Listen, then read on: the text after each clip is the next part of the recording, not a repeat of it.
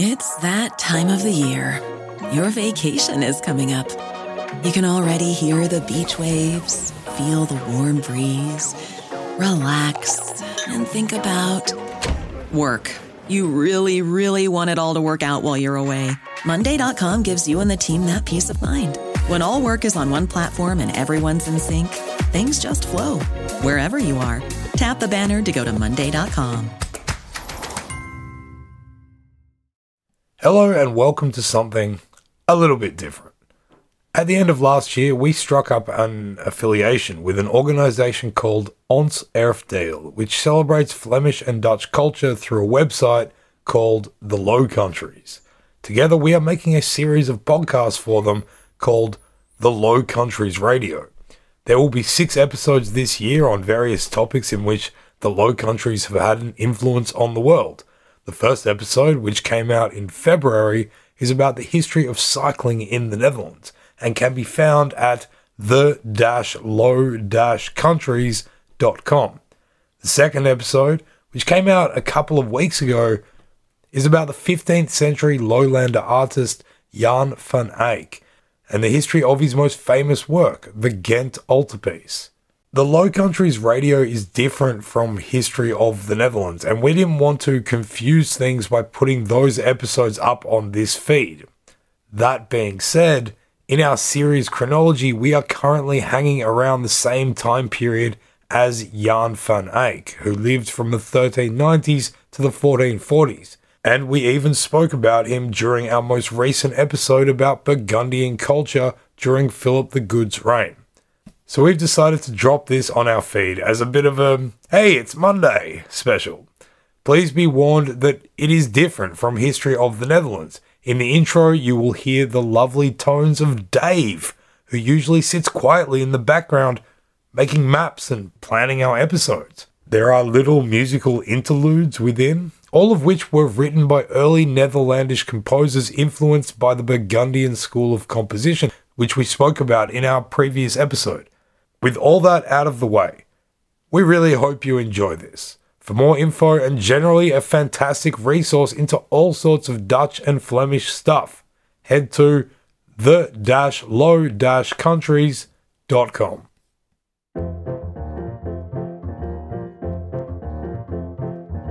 Welcome to the Low Countries Radio, a collaboration between Republic of Amsterdam Radio and the Low Countries website, celebrating Flemish and Dutch history and culture and its impact on the world today.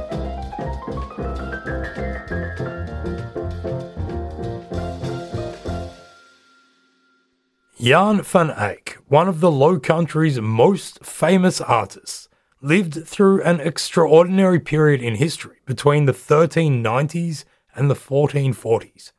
Although much about the early Netherlandish painter's life is completely unknown, the details which do remain provide tantalizing glimpses into an artistic and technical talent who was both socially and politically capable enough to be able to ingratiate himself within the highest ranks of power in his time.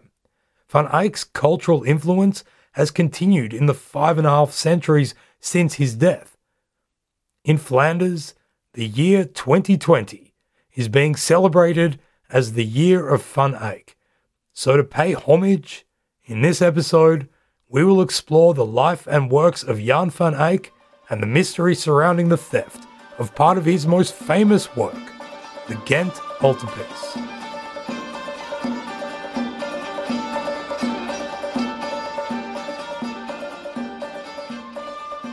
Many basic facts about Jan van Eyck's life are a complete mystery, especially of his early years. We do not know the date of his birth. Suggestions range from 1380 to 1400. Neither do we know his place of birth. He is thought to have been born in one of the smaller territories in the Low Countries, Loon, in today's eastern Belgium. But since no registration of his birth has ever been found, exactly where this happened is still up for debate. Many historians have spent their entire careers arguing about the details of Van Eyck's background, and the results are so often inconclusive. So if you find yourself wondering about some detail of his life as we go along? The answer is probably nobody knows. Jan is believed to have had at least two brothers, Hubert and Lambert, although Lambert may have been a half-brother, and one sister, Margrethe. Though Margrethe could be confused in the historical record with Jan's future wife of the same name. But let's just run with the idea that there were four of them. All of these siblings were, apparently, painters. Hubert seems to have been much older, and the first existing record of him is from 1409, when he was commissioned to paint a tableau for the altar at a convent in Tongeren.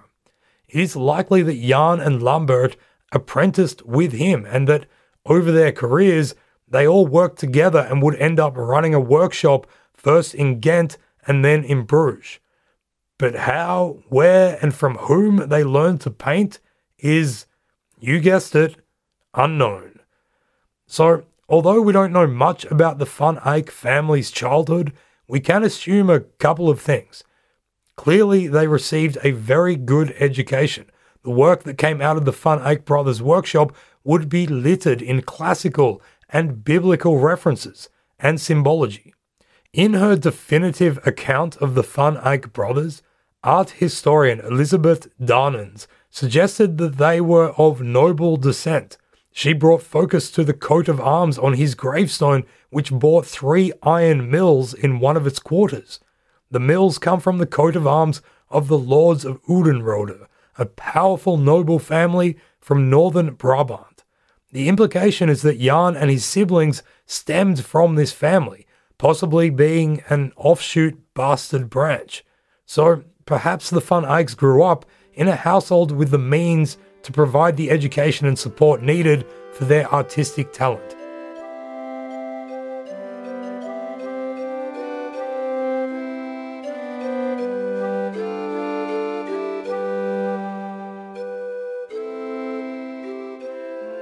Around the end of the 14th century, the Low Countries underwent drastic transformation, politically, economically, socially, and culturally.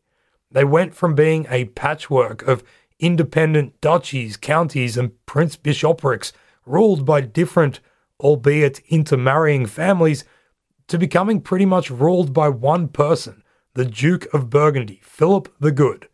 The political events which led to this union would have a huge impact on Van Eyck's career. At the turn of the 15th century, the southern areas, particularly Flanders and Brabant, were more urbanized and economically prosperous than their northern neighbors. Holland, however, was beginning its rise. The herring and shipbuilding industries were rocketing ahead, and continued urbanization increased the commercial strength of towns, which gave basis for international merchants to invest in places like Amsterdam, Dordrecht, Leiden, and Rotterdam.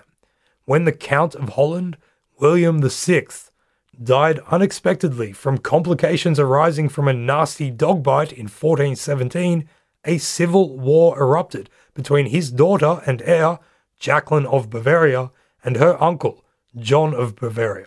By 1421, Jacqueline was forced to flee to England, and Uncle John was left ruling Holland from The Hague. And it is there, in The Hague, in 1422, that Jan van Eyck finally appears in the historical record. At The Hague, he was employed by John of Bavaria as his court painter. Having successfully claimed the title of Count of Holland, John of Bavaria now needed to cement his authority there.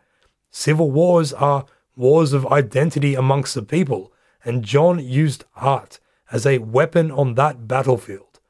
Patronage of the arts was becoming an important means for rulers in the Low Countries to display their wealth and their power. By funding artworks, John could promote the idea of a centralized culture in Holland with himself at the center. John of Bavaria therefore ordered Jan van Eyck, his court painter, to repaint the interior of the palace in The Hague, the Binnenhof. Frustratingly, almost all of the work that Jan did in those early Hague years is completely lost, with the exception of some tiny, detailed, and beautiful illustrations in something called the Turin-Milan Hours. This is a beautiful, though now partly destroyed, historical document, basically a really fancy illustrated prayer book that some French royals started around the 1380s. The book passed into the hands of various rulers, mostly in the French royal family, who would then commission artists to contribute illustrations to it. By the 1420s, it had come into the possession of John of Bavaria. In the book, there are 3 pages by an artist today referred to as Hand G, which display the high level of skill and style for which Jan van Eyck and his brother Hubert became recognized. Given both of them were within close proximity of the book, it is certainly possible and likely that they contributed in some form. In January 1425, John of Bavaria died. Over the course of months, he had been slowly poisoned through the sheets of another, less fancy prayer book. When this happened, Jacqueline of Bavaria once again lay claim to Holland, but now she had to contend with her very powerful cousin, the young Duke of Burgundy, Philip the Good. Within 3 years, Philip had trampled Jacqueline's dreams and established himself as the top dog in the Low Countries, adding the Count of Holland to his growing collection of titles. Most importantly for this story, Philip would advance a remarkable relationship with Jan van Eyck, influencing both of their lives, their careers, and the world around them.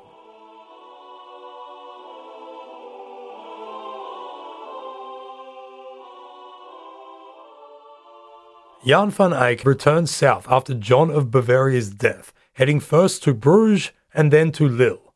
As early as May 1425, he was documented as the court painter of Philip the Good himself, and by the end of the year was also being paid as one of his chamberlains, or valet de chambre as it's fancily known in French, a servant of the prince's household.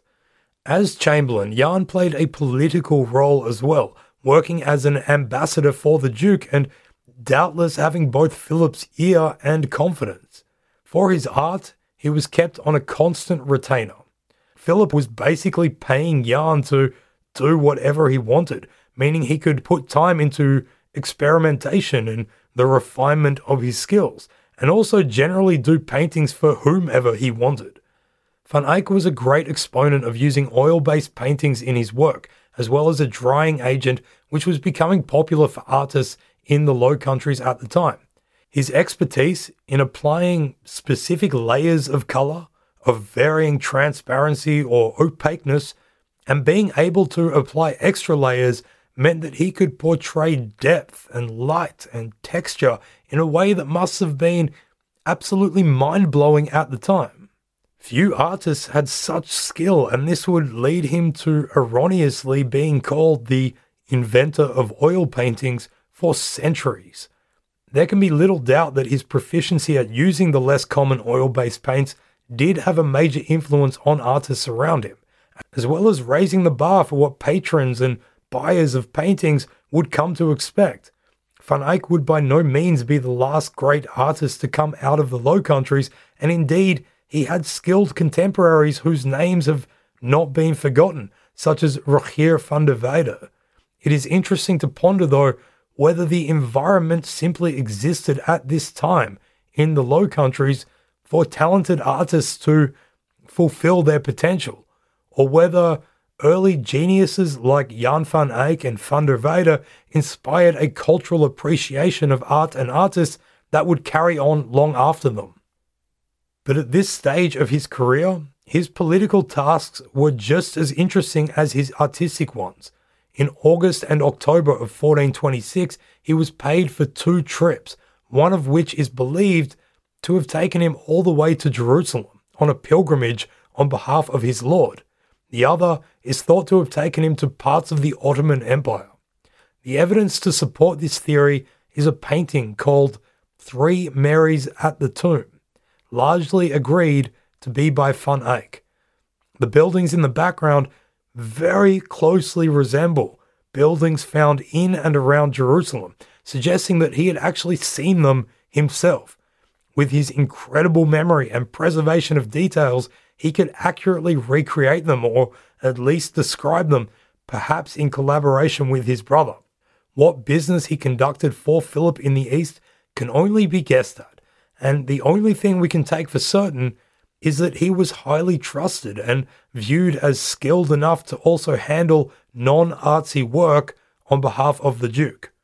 The young prodigal talent thus observed and thought about a far greater scope of landscapes, architecture, people, cultures, food, and languages, as well as political arrangements, dilemmas, and understandings. Over his career working for Philip, Jan would undertake numerous secret missions to faraway places or be trusted to handle and transfer secret items. The mystery of his life is certainly not limited to the centuries that followed it, but rather came to define his role in the court of Philip the Good.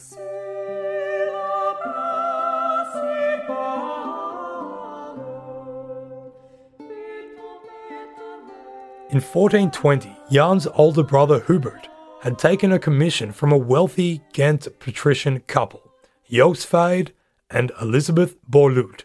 They wanted him to make an altarpiece that would go in the Cathedral of Ghent, St. Barthos. In 1426, however, around the time that Jan was paid for those first secret missions, Hubert died, leaving behind him a workshop with unfinished work, including the Ghent altarpiece. Either Jan, Lambert, maybe Margrethe, or all of them, took charge of Hubert's workshop and assigned the completion of various pieces to his assistants, as well as taking on some work themselves. Was Jan familiar with what plans Hubert had already made for the Ghent altarpiece? Had he even done any work at his brother's workshop in recent years? Or was it a totally new project that he had suddenly inherited? Either way, over the following 8 years, Jan and his assistants would embark on creating what would become the most famous Van Eyck work ever, and they finished the Ghent altarpiece. However, despite this mammoth undertaking, throughout those 8 years, Jan also continued to do other works at the Duke's request, as well as carrying on with his diplomatic tasks.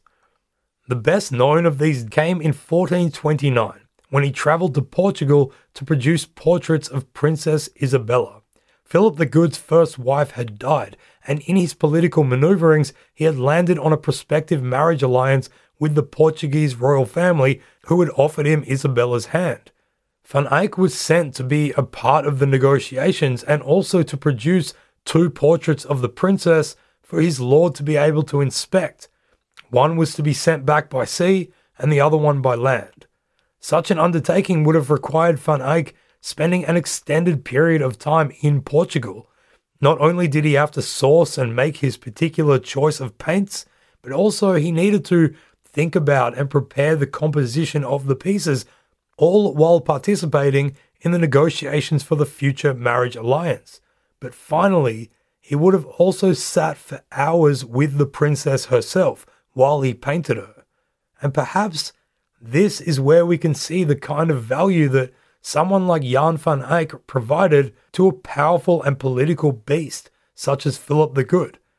Although this was a highly misogynistic time, Philip came from a family where the women took an active role in the governance of land, often when their husbands were absent for whatever reason. Surely Philip would have wanted to know the character he was going to be marrying, if she would, in fact, be up to the challenges she was bound to face in her new demanding role as the Duchess of Burgundy.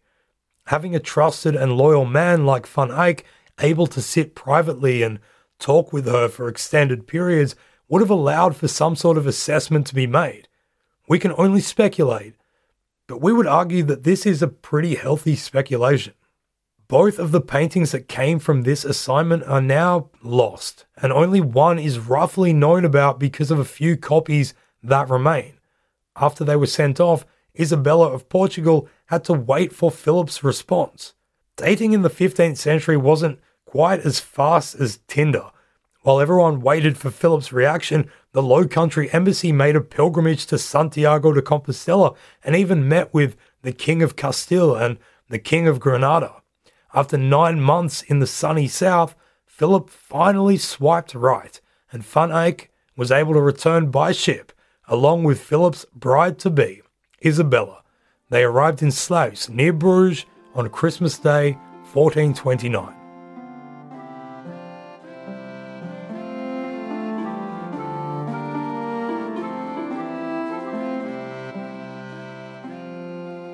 At some point, Jan van Eyck moved to Bruges and set up shop there permanently.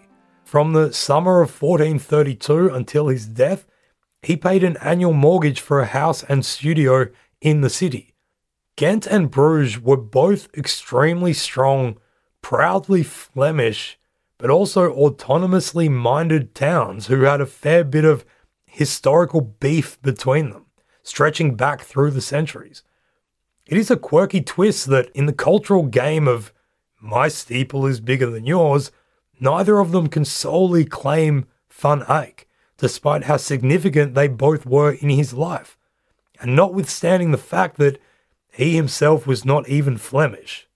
In the same year that he started living in Bruges, 1432, the construction of painted wooden panels which make up the Ghent altarpiece was unveiled in its completion. It was, and is, undoubtedly a masterpiece, painted to hang in the church and to incorporate the natural light and shadow of the building itself into the images on the panels. The side panels are wings that fold out, which means the painting can be viewed either opened or closed. Even when closed, it is a large piece of work measuring 3.75 by 2.6 meters. One can imagine the impression this would make for those looking up at it from below. When closed, it shows two horizontal scenes, one above the other. In the upper panels, prophets look down upon the Annunciation when Archangel Gabriel was giving Mary the good news. Below them are portraits of Josfide and his wife, Elizabeth Borluut, the couple who had commissioned the work. In the 12 years since that commission had been given to Hubert, Josfide had actually become an alderman of the city and then a mayor of Ghent. Now, as the cherry on top, he and his wife's faces were hanging in prime position in the biggest church in town. Good thing they were still together though, because otherwise that could have been awkward. In between the pious-looking couple are then images of John the Baptist and John the Evangelist. The general tone of the closed display itself is quite somber and one could argue dullish, and that is made even starker when the polyptych is opened. During feast days and times of celebration in the town, the great wings would be unfolded, giving the piece a total size then of 3.4 by 4.6 meters, revealing inside a stunning, bright and colourful scene. A heavenly cast of Adam and Eve, angelic singers and musicians, God, Mary and John the Baptist, the A-team of Christianity basically, all look down upon a lamb.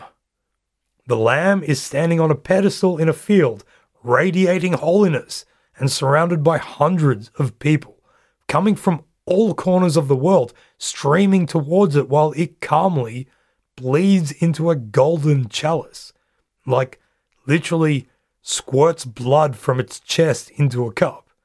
In the distance, the horizon is dotted with different buildings. To the viewer's left, you can see the St. Nicholas Church of Ghent, and on the right, you can clearly make out the tower of the Cathedral of Utrecht.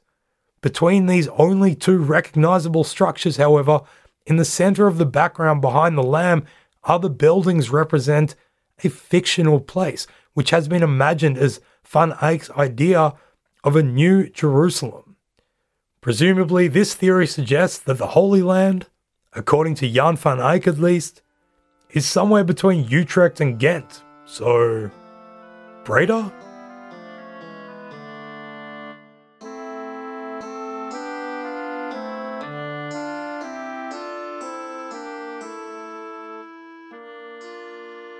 Many of Van Eyck's surviving famous works come from the period after the unveiling of the Ghent altarpiece, when he was arguably in his pomp, at his peak, and performing without par. The man in a red turban from 1433 is thought to be a self-portrait of the master himself, It is also the earliest surviving work that contains something which shows Van Eyck's sense of uniqueness and self-belief, his signature. This is something he would continue to do in works that followed, but which was an unknown practice amongst other Low Country artists at the time. If his incredible talent, fame, and high-ranking status were not enough to ensure his posterity, then his work being recognizable through his own signature would definitely help. 10 of his remaining pieces are signed, often with a variant of the words als ich kann, meaning as best I can, but which in his dialect also made a pun on his name, as well as an allusion to art, kann, können, Kunst. In the years that followed the unveiling of the Ghent altarpiece, he also did various Madonna paintings, often for rich merchants and patricians, no doubt reaching the end of their time and deeply concerned about the direction the afterlife would take them. In 1434, he painted the Arnolfini portrait, in which he can be seen reflected in a mirror, and which he signed in the modern fashion of a bored teenager with a Sharpie. Jan van Eyck was here, 1434. Brilliant. Van Eyck continued to be paid a handsome sum by Philip the Good, clearly maintaining their close relationship.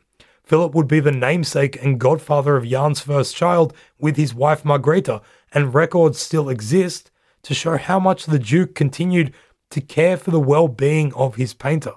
Not only was his income protected and defended by the Duke himself, but he also received hefty pay rises. In 1435, Philip wrote to his financiers that Van Eyck had not been paid, and that if they did not want to anger the prince further, they had better amend that situation quick smart.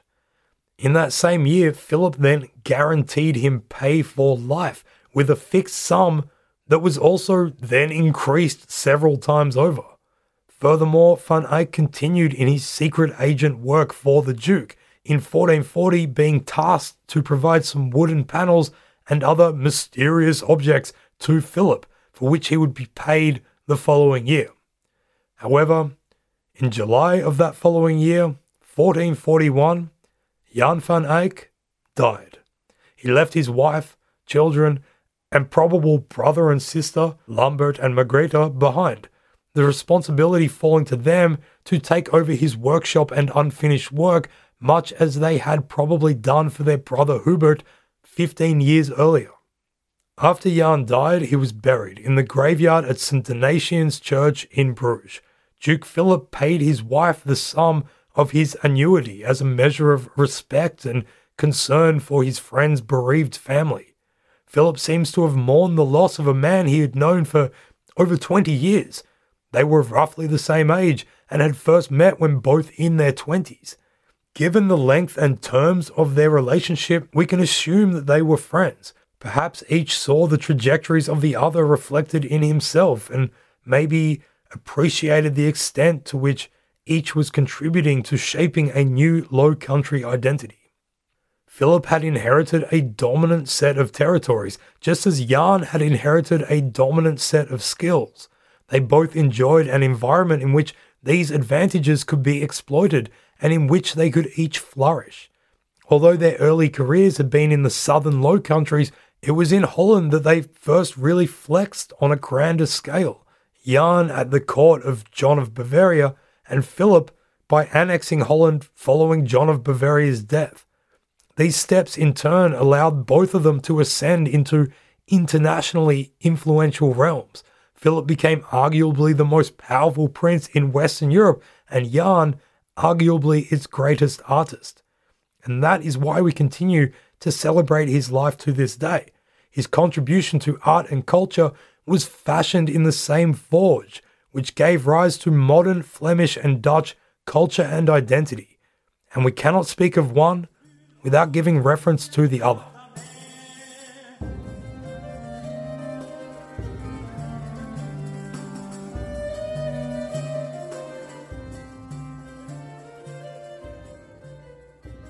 But although Van Eyck's life had ended, his reputation would solidify into a great and lasting legacy. This would not only be within the realms of visual art. but also within the realms of what kind of crazy things can happen to actual art pieces when they hang around for long enough. To this day, the Ghent altarpiece remains incredibly famous, not only for its artistic brilliance and the fact that it is one of the few masterpieces which still hangs in its originally intended building, but also because long after its creator's deaths, its destiny was to occasionally be carted off around Europe, often as a result of some of the greatest political, social, and military events in modern European history.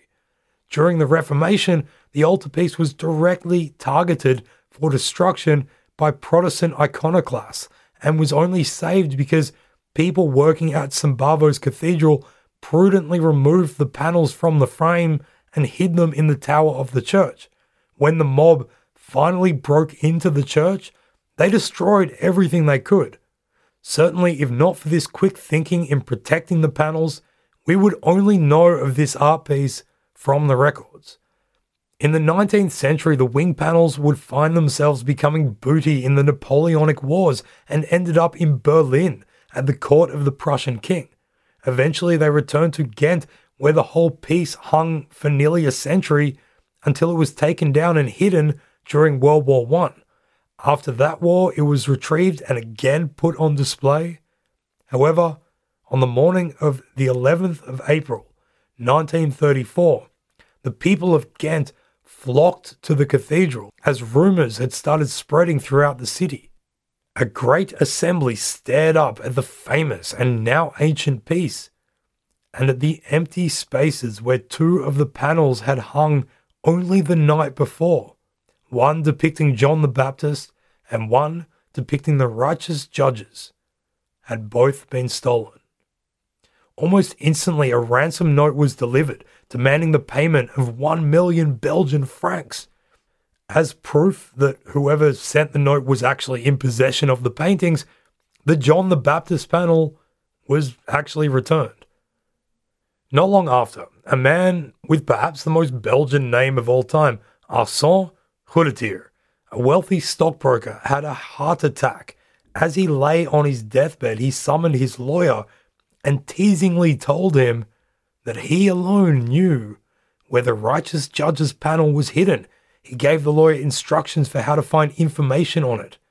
When the lawyer followed these instructions, he found copies of the ransom note, as well as another letter with a tantalizing clue on it, revealing that the panel, quote, rests in a place where neither I nor anybody else can take it away without arousing the attention of the public, end quote. Many people have since tried to solve the mystery of the lost righteous judge's panel, and numerous theories have abounded, including that it was stolen by members of the church itself to cover financial losses that they had incurred by making poor investments. During World War II, the Germans even sent an art investigator called Heinrich Köhn to Ghent to investigate. He became convinced the panel was still in the cathedral, but alas, he too could not locate it. This remains a common theory actually, and it was given extra weight by the fact that Goedetier apparently told his wife, quote, if they'd let me search for it, I'd stay in the vicinity of the cathedral, end quote. As for the remaining panels of the altarpiece, during World War II, they were at first protected by agreements between German and Belgian authorities, but probably unsurprisingly, these agreements were soon completely disregarded by the Nazis, who stole the altarpiece and locked it in a castle before hiding it in a salt mine.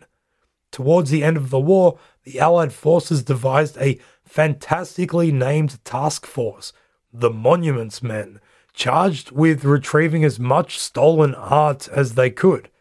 They found the Ghent altarpiece, returning it badly damaged but still together to Ghent in 1945. Unfortunately, a lot of the Monuments Men's good work was undone with the terrible 2014 George Clooney film of the same name. In the years after the war, the altarpiece, minus the righteous judge's panel, has remained in St. Bavo's, where Jan van Eyck first presented it nearly 600 years ago.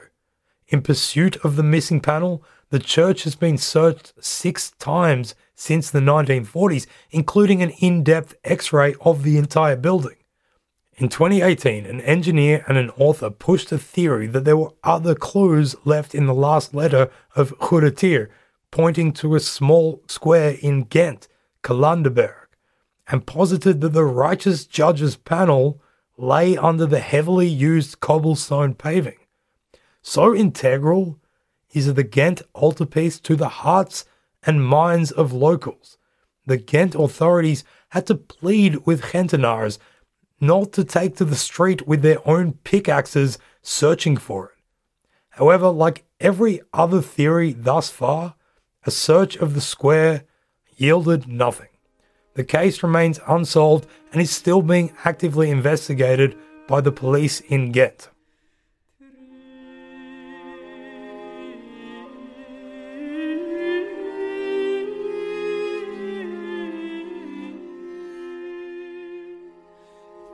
In 2012, an extensive restoration of the Ghent altarpiece began under the supervision of Belgium's Royal Institute for Cultural Heritage. In the course of this restoration, it was discovered that most of the panels had been modified with a particular type of varnish sometime in the 16th century. When the mystic lamb itself was cleaned up, its face took on a completely different and, some have argued, more humanoid appearance. Twitter erupted as people claimed that the restorators had given the lamb's face the look of having had Botox injections. Actually, it was that we had been looking at a different lamb face than that originally painted by a Van Eyck hand. For a really comprehensive look at all the panels of the restored piece, visit www.closertovaneyck.be. That's KIKIRPA.be. closertovaneyck.kikkepah.be. And thus ends our story of Jan van Eyck, the man, the myth, the legend. As we have seen, it was a life of influence and experience, and which happened in concurrence with a period of immense social, political, and cultural change in the Low Countries. Van Eyck was an active player in the movements that caused these changes. Of his most renowned artwork, in his own day, the Ghent altarpiece became an esteemed sight for both locals and visitors to Ghent. But much of its continued fame stems from what happened to it in the centuries after Jan died. It has been targeted for destruction and looted. The panels have been split up and reassembled more than a few times, and finally, 2 of them were stolen, with one of them remaining missing to this day. The Ghent altarpiece truly carries a sense of mystery, appropriate to the life of the man who finished it. With this in mind, it is exciting to think of what further intrigue the future has in hold for the incomparable legacy of Jan van Eyck.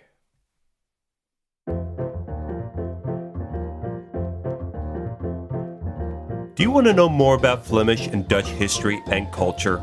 Visit www.the-low-countries.com. This podcast is made by Republic of Amsterdam Radio.